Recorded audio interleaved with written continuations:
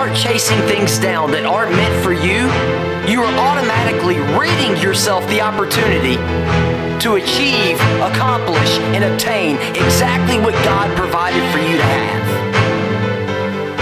You don't have to do it now, but I promise you, if you start today, it'll make life a better way.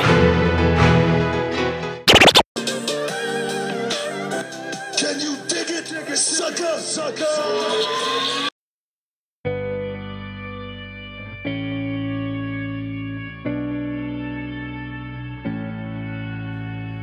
Hey guys, thanks for tuning back into Fuel for Life. I'm Matt Young. Today is May 16th, 2021, and it's most definitely going to fall on the Sabbath day.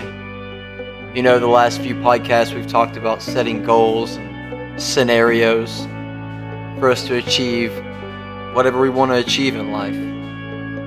And today I'm going to quickly cover something that I think I need to talk to at least most of you about.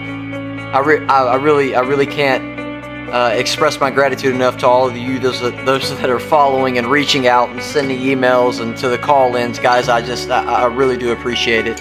But today I really want to talk to you about paying the price of commitment.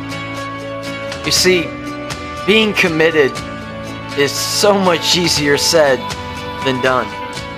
You know, without commitment, you'll never truly start anything. But most importantly, without consistency, you'll never finish it either. You know, the cost of getting your dreams is the cost of what I'm talking about you having to pay.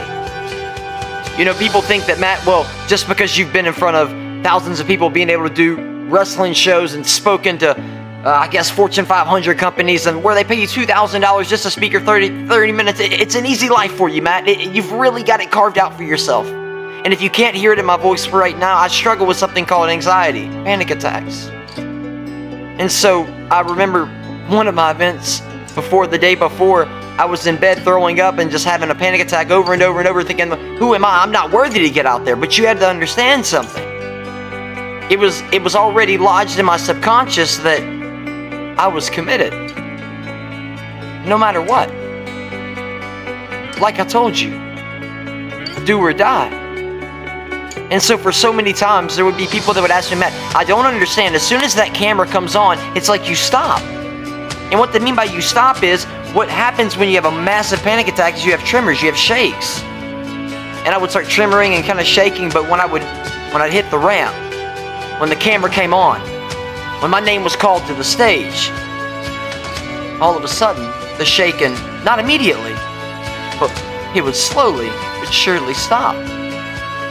But it was only because I stayed committed. And I didn't stay committed on the days that I felt good. I didn't stay committed on the days where, yes, it felt awesome to get in there and I was like, yeah, I can do that. Yeah, I can do that. I stayed committed on the days where it mattered the most. You see, that one day that you decide to sleep in, that one day that you give in, could be the day that you miss the opportunity to change your life. Do me one favor and get committed. This is Matt Young with Fuel for Life. Just another tip for another day, but I promise you, it'll make life a better way. I'll see you when I see you.